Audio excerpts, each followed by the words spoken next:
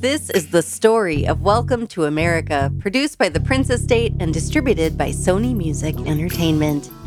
Welcome back to the official Prince podcast. I'm Andrea Svensson. I'm a music journalist in Minneapolis. And in this series, we're exploring the period around when Prince recorded and then shelved his 2010 studio album, Welcome to America. It's just been released from his vault. So far, we've heard some great stories about the recording process and also some of the deep conversations Prince was having in 2010 about politics and social change. In this episode, we're going to try to narrow in on this question of why Welcome to America wasn't released, especially given how excited Prince seemed about the album itself and the messages it contained. And I'm putting an emphasis on try here because none of us really know why Prince did what he did. He didn't have to explain himself to anyone. And he was often moving so quickly that there wasn't really time to ask why he was doing anything. Everyone around him was mainly focused on the who and the how and the when. And the when was usually right now. But we're going to try. In this episode, we're going to start by chatting with one of the final people to work on Welcome to America. And I'm joined once again for this interview by my special co-host, Shelby J. This is Shelby J, singer, songwriter, love and light spreader, good coffee maker, gardener, crocheter extraordinaire. And of course, I was a member of Prince's band, The New Power Generation, for about 10 glorious years. Hey, Shelby, I'm so happy to have you back. So one of the final people to work on Welcome to America came on board around August 2010. My name is Jason Agel. I'm an engineer and producer, and I spent a number of months between 2010 and 2011 taking last-minute trips to Minneapolis to go work with Prince at Paisley Park.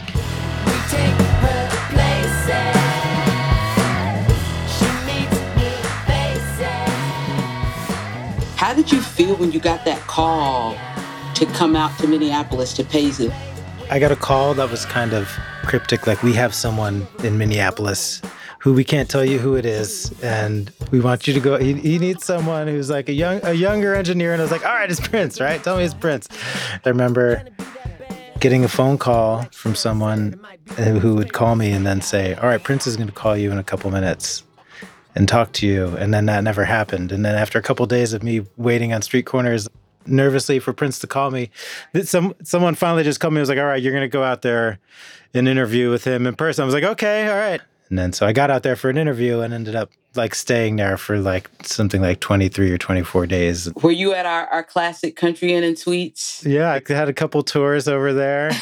Got to know the staff at the Applebee's and everything. Everything. Yes, it becomes your community. So you go to Paisley. Yeah. And then finally, like, Prince comes in at like 11 o'clock at night or something. And, there's no interview. He was just like super sweet, said hello, and gave me orders on what to do. And then like at 2 a.m., he came in to check on me. And he was like, oh, it sounds great. And I was like, oh, geez, thank God. Thank God, right? Jason's first project was mixing the song Rich Friends for Prince, which was intended for a deluxe edition of the album 2010 that never materialized. Once Prince saw what Jason was capable of, he put him to work mixing the tracks for Welcome to America. The next day, I got the call from Prince in the hotel. He's like, someone will come pick you up. And then, like, he pulls up in his little Cadillac with this symbol. And, like, he had a mirrored jacket and, like, funk music was blasting. And I was like, this is not really what's happening.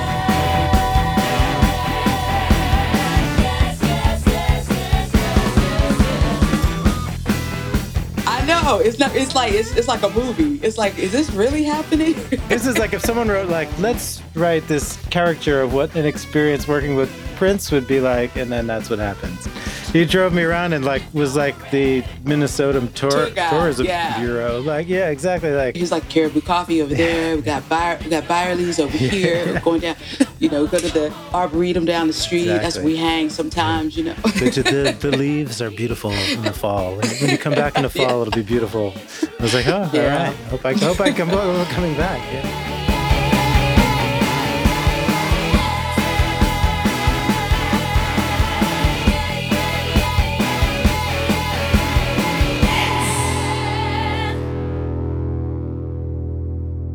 Seems like there's like this burst of recording activity in April and May, and that's when a lot of the initial tracking for Welcome to America happened. And then Jason, you come in around August, and then it seems like there's this kind of renewed excitement around the album and things are starting to be mixed and sequenced. Did Prince present this collection of songs to you as an album? Yeah, so what would happen was we would pull these songs that were already there, these Welcome to America tracks, which were mostly already put together.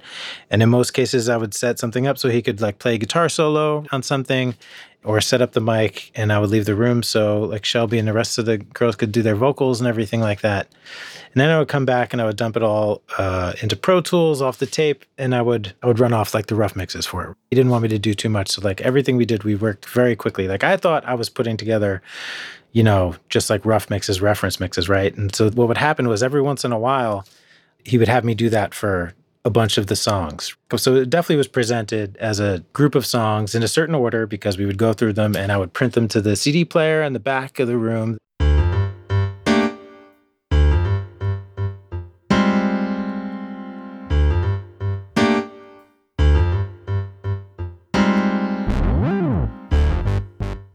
There was one time I didn't work for a day, which drove me nuts because I was sitting in that parking lot in Chanhassen off the side of the highway with nothing to do. And I come in the next day and like, there's like a bunch of like mics knocked over in the live room and stuff. He's like, tells me to dump something off the tape. And it's like just a whole song that he recorded like freshly, probably by himself. I remember coming in being like, you recorded all this stuff from over here in the hotel. Yeah. I don't get to actually come in and record you like playing all these instruments. Yeah, and I'm like, that's why I'm here, man. But yeah.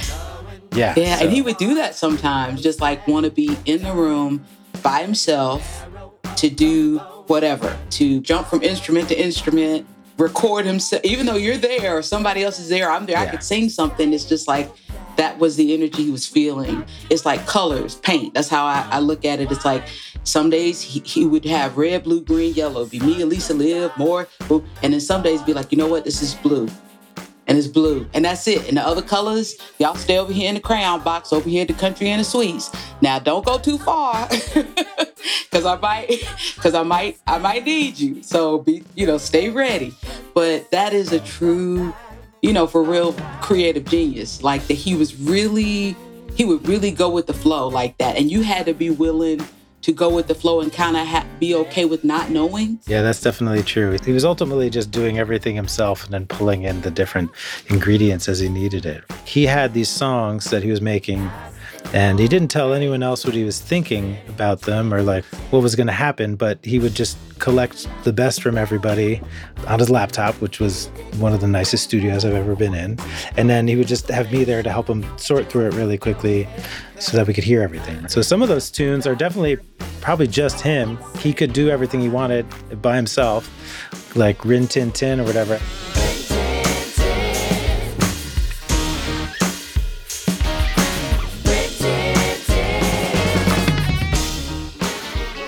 When you heard the stuff for the first time, like what song hit you? Like, oh man, I remember this. I remember mixing this one. Like, yes, that's my song. What was obviously like the first single, just the song "Welcome to America." There was just one day where he was like, "All right, set up the microphone," and I was like, "Oh no, I'm going to record him actually singing today." And he came in, and so I thought like he's sitting on the couch like next to me. I'm at the computer. And I hit record, and then he just lets his voiceover out. So he doesn't sing; he just starts like narrating the song, right? And so like that was very unexpected. And I just remember That's so dope. Hearing it like with his head, his voice in my ears, and he's right there, right. And I'm like, oh my God! Is this happening right now? Yeah, exactly. Yeah. Welcome to America, where you can fail at your job, get fired, rehired, and get a $700 billion tip. I didn't know we were like necessarily mixing an album. Right. Just like we didn't know we were like making an album. Like yeah, exactly. Like we just sing it. CD for him to listen to at night, as far as I knew. And then there were a few times where I would run off mixes and he would say something like, all right, well, this has got to be right because this is going out to the plant tomorrow to get distributed and manufactured and all that stuff. And then it wouldn't happen. He'd say the same thing like a week later after like adding vocals on something else. Every time they were like, Prince announced new music, I was like, oh, finally. And then it was never anything I worked on. It was never that, right? But guess what? That day is coming. That day is coming. Yeah, exactly.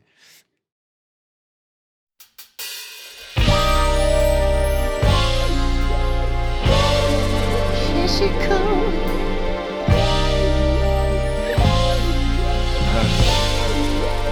She's a bad girl. When you hit, she gets you. For the majority of his career, Prince was in a constant flow of writing and recording new songs and releasing them, averaging about an album a year released to the public and countless others archived in his vault.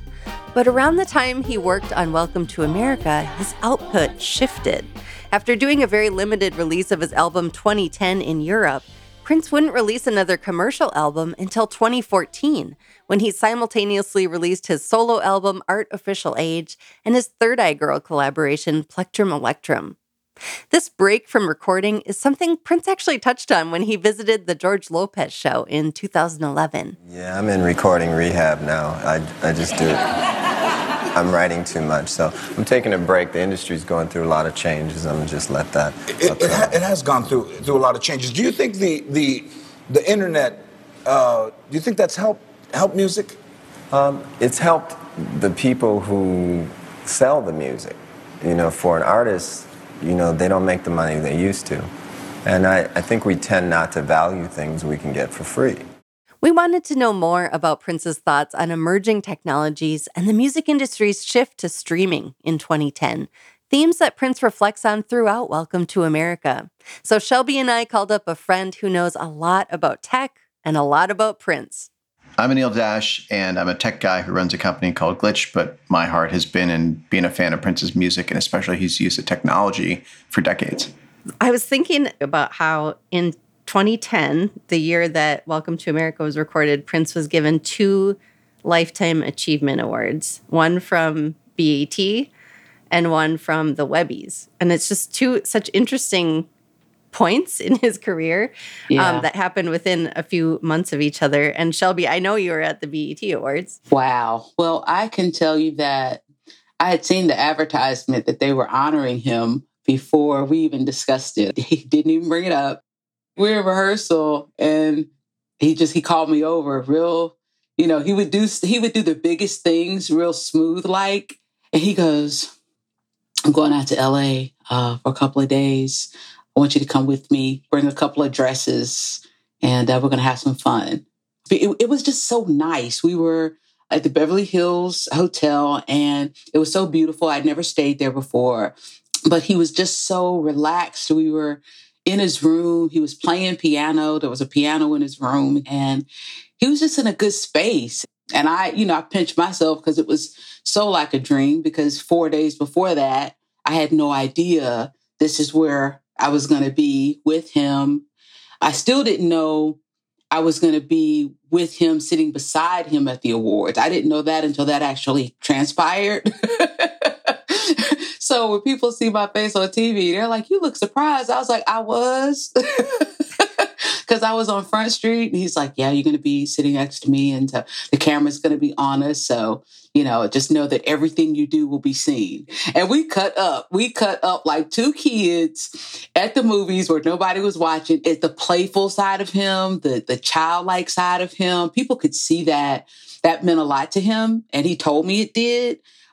Because, you know, giving people their flowers while they can smell them is so important. It's great to do all this stuff. Somebody's gone and everybody's waving flags. It's like, no, give people their flowers when they can smell them and show them that you appreciate them and love them for the contributions that they've made while they're here. So they can say thank you back.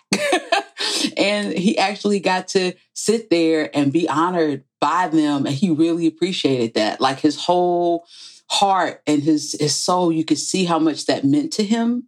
His speech was super special, what he said on the stage that night, and he meant it. So yeah, it was a real special time. I think 2010 is such a special moment in Prince's career because and Shelby had alluded to this too, it's sort of a moment of Prince getting his flowers, which was great to see as fans and people just rooting for him. And I think those prior few years, the building from whether it was opening the Grammys, having the musicology tour, doing the Super Bowl, there'd been this sort of, I think, elevation to an elder statesman that had been, frankly, long overdue. And so now all of a sudden people could see him as the titan that he was, this just force of nature. And I think that was really wonderful. And there's this moment in 2010 that is sort of fascinating too, because it is institutional recognition. I mean, that is what the Webbies and to some degree the BET Awards are too, is these organizations finally saying, okay, it's time that we recognize what this person has done for us as communities, as institutions, as things. And also, people talk about an EGOT, and it's like that would be nothing for him, but nobody has the back-to-back Webby and BET Awards. Only one man is playing in both these lanes at the top of the game. And I think that's so extraordinary. And me being a little bit of a geek, like we saw the Webbies. He had won a Webby for the MPG Music Club years before and had already sort of been at least contextualized as like, this is a technology pioneer, not just a music innovator. But the Lifetime Achievement, I think, was really, really instructive because it was coming off of a lot of work on Lotus Flower and things like that. And they were miles ahead. People forget this is before really YouTube has taken off as the dominant force that it is. This is when still nascent days of even iTunes getting sort of the streaming world. There's no Spotify in America at this point. And Prince is so far ahead of the game that the Webby Awards are saying, like, this is who you look to see where technology is going. I think that's really instructive. And then, the BET Awards, I thought, it checked so many boxes of things that people had kind of almost forgotten about Prince. I think first and foremost, he was always so just upfront and straightforward of like, it means a lot to him as a Black man to be recognized as a Black artist by the Black community. By his people. Exactly. Yes. And in that moment to also say, and I want to see Black women on stage, which he always did. And so it's no coincidence. Everybody honoring him are Black women. And also, just being real, like as a fan, like there were so many, like the GIFs and the memes of that night, because it's Patty kicking off her shoes and Prince who else? Prince is not picking up anybody's shoes in the world but Patti LaBelle, period. Right. You know what I mean? That was the best. Prince's whole career is full of all of these twists and turns and seeming contradictions at times. And there's something that feels very classically Prince to me about him accepting the Webby Lifetime Achievement Award. And the next headline from him is him telling the Daily Mirror that the internet is completely over. I mean, what did you both make of this statement? That was, I tell you, as the tech guy who loves Prince, like everybody in the world sent me this, like, what is your man saying right here? And I said, first of all, let's be clear. This is the man who said he was going to stop recording because he's going to go looking for the ladder. This is a man who spent years shouting at us that Prince was dead. Like, he said a lot of things, and it made sense in his context, and we got to understand that he's a man that evolved over time. But I think the most clear thing to understand about Prince saying the internet is over, he actually talked to The Guardian a few years later, I think in 2015, and he said, look, I was talking about the ability of an artist to make money in the world in this sort of new internet environment. And he closed that statement and said, but Apple's doing pretty well, aren't they? I mean, he was very clear about tying this to the history of artists being exploited, especially Black artists. And I think he was absolutely right. Streaming was a fundamental change in the economics, and he knew that, as deeply as anybody in the world did. And he called it really at the peak of the moment when somebody could make money as an artist online, and also when you could develop as an artist online. I mean, people forget now, but this is a moment when MySpace is still around.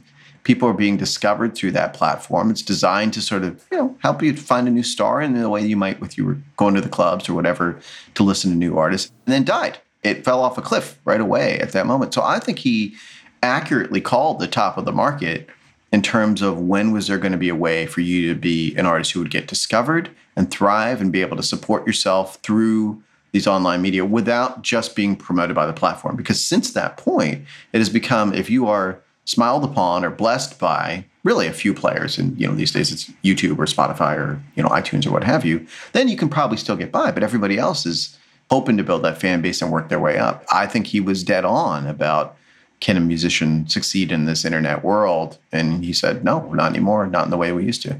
Shelby, does that square with conversations you were having with him at this time? Yeah, because there was so much changing as far as artists trying to use technology to connect with their fans. He would talk about movies. He's like, I can't go take a Star Wars thing and just decide. He goes, that intellectual property, that's protected. You can't just go and do whatever you want. They'll be all over you with that. But somewhere along the way, the same respect is not given to music and it being something that is yours. It is something you created. He would always refer to, movies and Star Wars. He's like, you can't just go and take, George Lucas, that would be all over. And we knew them. We played their wedding. I mean, we knew them personally. Hello.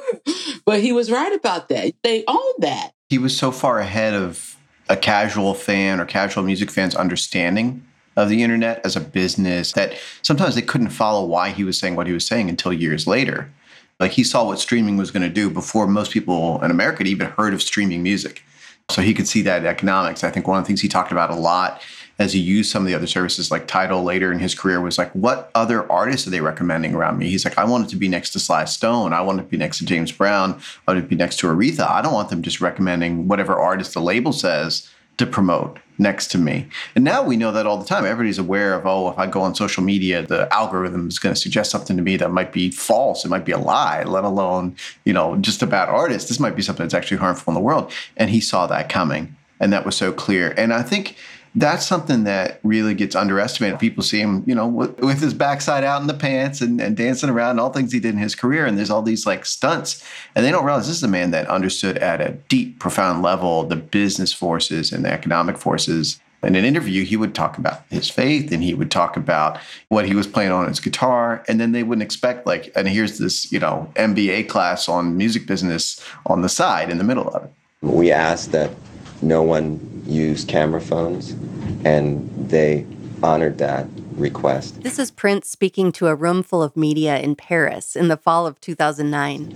Unlike Americans who are so obsessed with technology, and we don't like to have our concerts filmed that way because it sounds so bad, and then you give all the footage to somebody like YouTube, who is run by Universal Publishing, and some of those same lawyers. A lot of people don't know that. They just see the logos, but we know all the behind-the-scenes guys. And it seems they also want to control who becomes popular and who doesn't. The radio is state-controlled and, YouTube and how many hits you get and all that kind of stuff, or how many views you get, rather. And it's just a system now that is just not enticing to me. So we stick with concerts, and we can do new music that way. I heard this on the tech side coming from people that had one of the big platforms. And, they had reached out because at that time, Prince's music wasn't on any of the streaming services. He'd pulled it off. And they were like, look, you got to be here. This is where the fans are going to be and the future is going to be.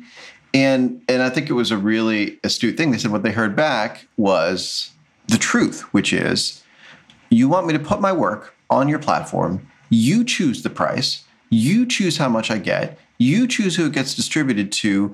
And you can change it at any time unilaterally. And all I can say is, okay, that doesn't sound like a good deal. And he was right. Son of a slave master, still running game. You know what I'm saying? It's just different.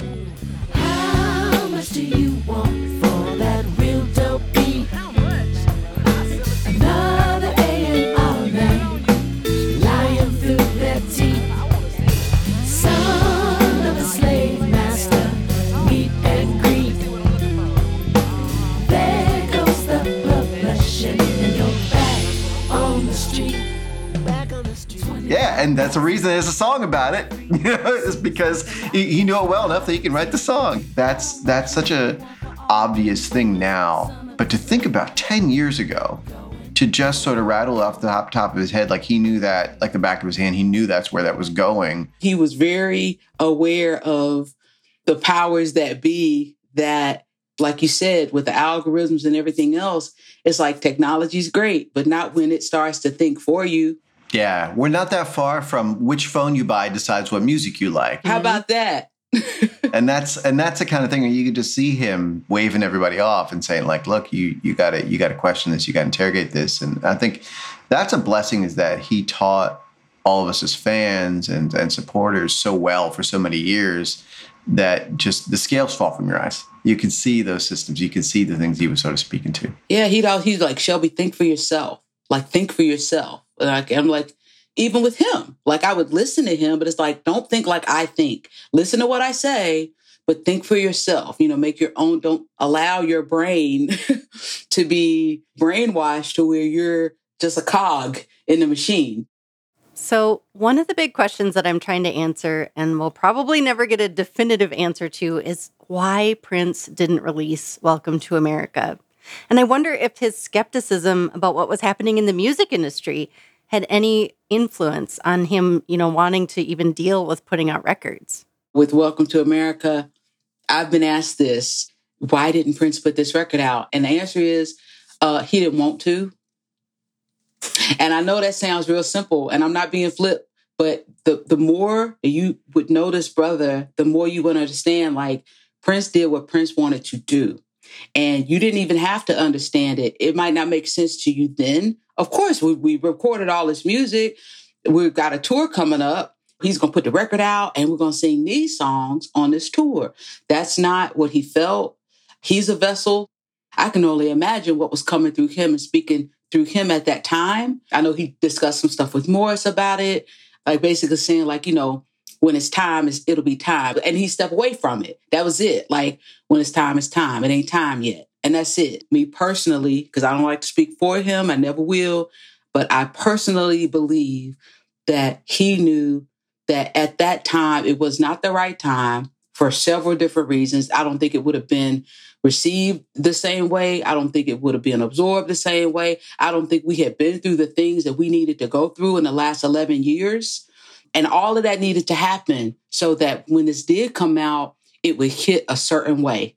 And I think the timing of this is like perfect. He set it up. Like, come on, man. You never want to speculate. And I think a lot of people are always like, oh, I know what Prince would do. It's like, nobody knows. Nobody knows. But one thing I think he was very consistent about is things happen in the right time and things happen the way they should. And he trusted his muse and trusted his spirit to get him to the right place at the right time. And so I think it is such a Prince-like answer. It's like, well, it wasn't the right time until now, And also we do know, like, there were times he held on to songs for 5 years, 10 years, 20 years until it was time, because he could be that far ahead of the world. And I think that's something too, where it is a moment of like, is the world ready to hear this? I mean, I also think at a practical level, that was such an incredible tour. Welcome to America tour was absolutely unbelievable. Thank you. That's so much just to absorb.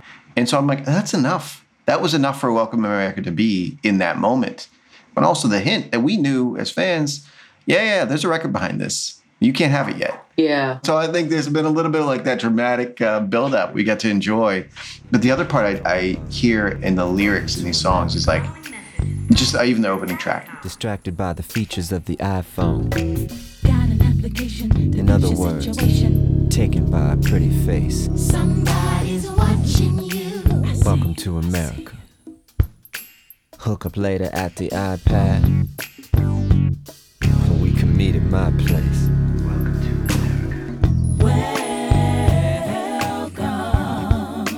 Welcome to America.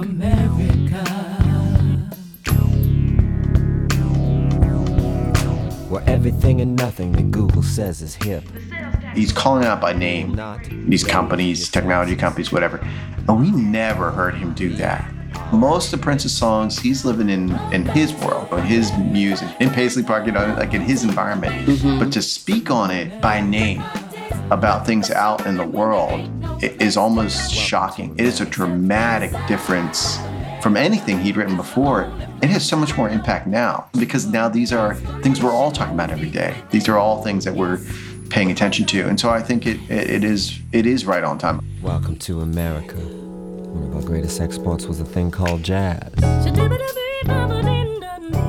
Think today's music. Coming up next on the story of Welcome to America, Morris Hayes will be back to help me co-host our final episode, focusing on the Welcome to America tour and Prince's epic 21-night stand in Los Angeles, which included over a dozen shows at the Forum.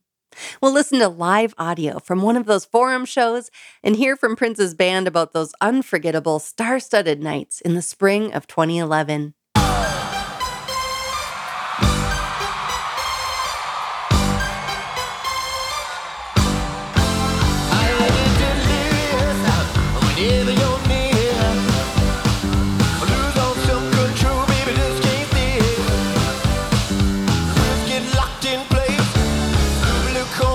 day. Come to making a pass, pretty sure I just can't wait to race. Y'all sing it! The story of Welcome to America is produced by the Prince Estate and distributed by Sony Music Entertainment. This story was written and co-produced by me, Andrea Svensson. Rosie DuPont is our producer, and Corey Schreppel is our technical director. Thanks also to Trevor Guy, Zach Hockapel, Michael Howe, and Blaine Tudall. Order your copy of Welcome to America at Prince.com. And if you haven't subscribed yet, search for the story of Welcome to America on Apple Podcasts, Spotify, Stitcher, or wherever you get your podcasts.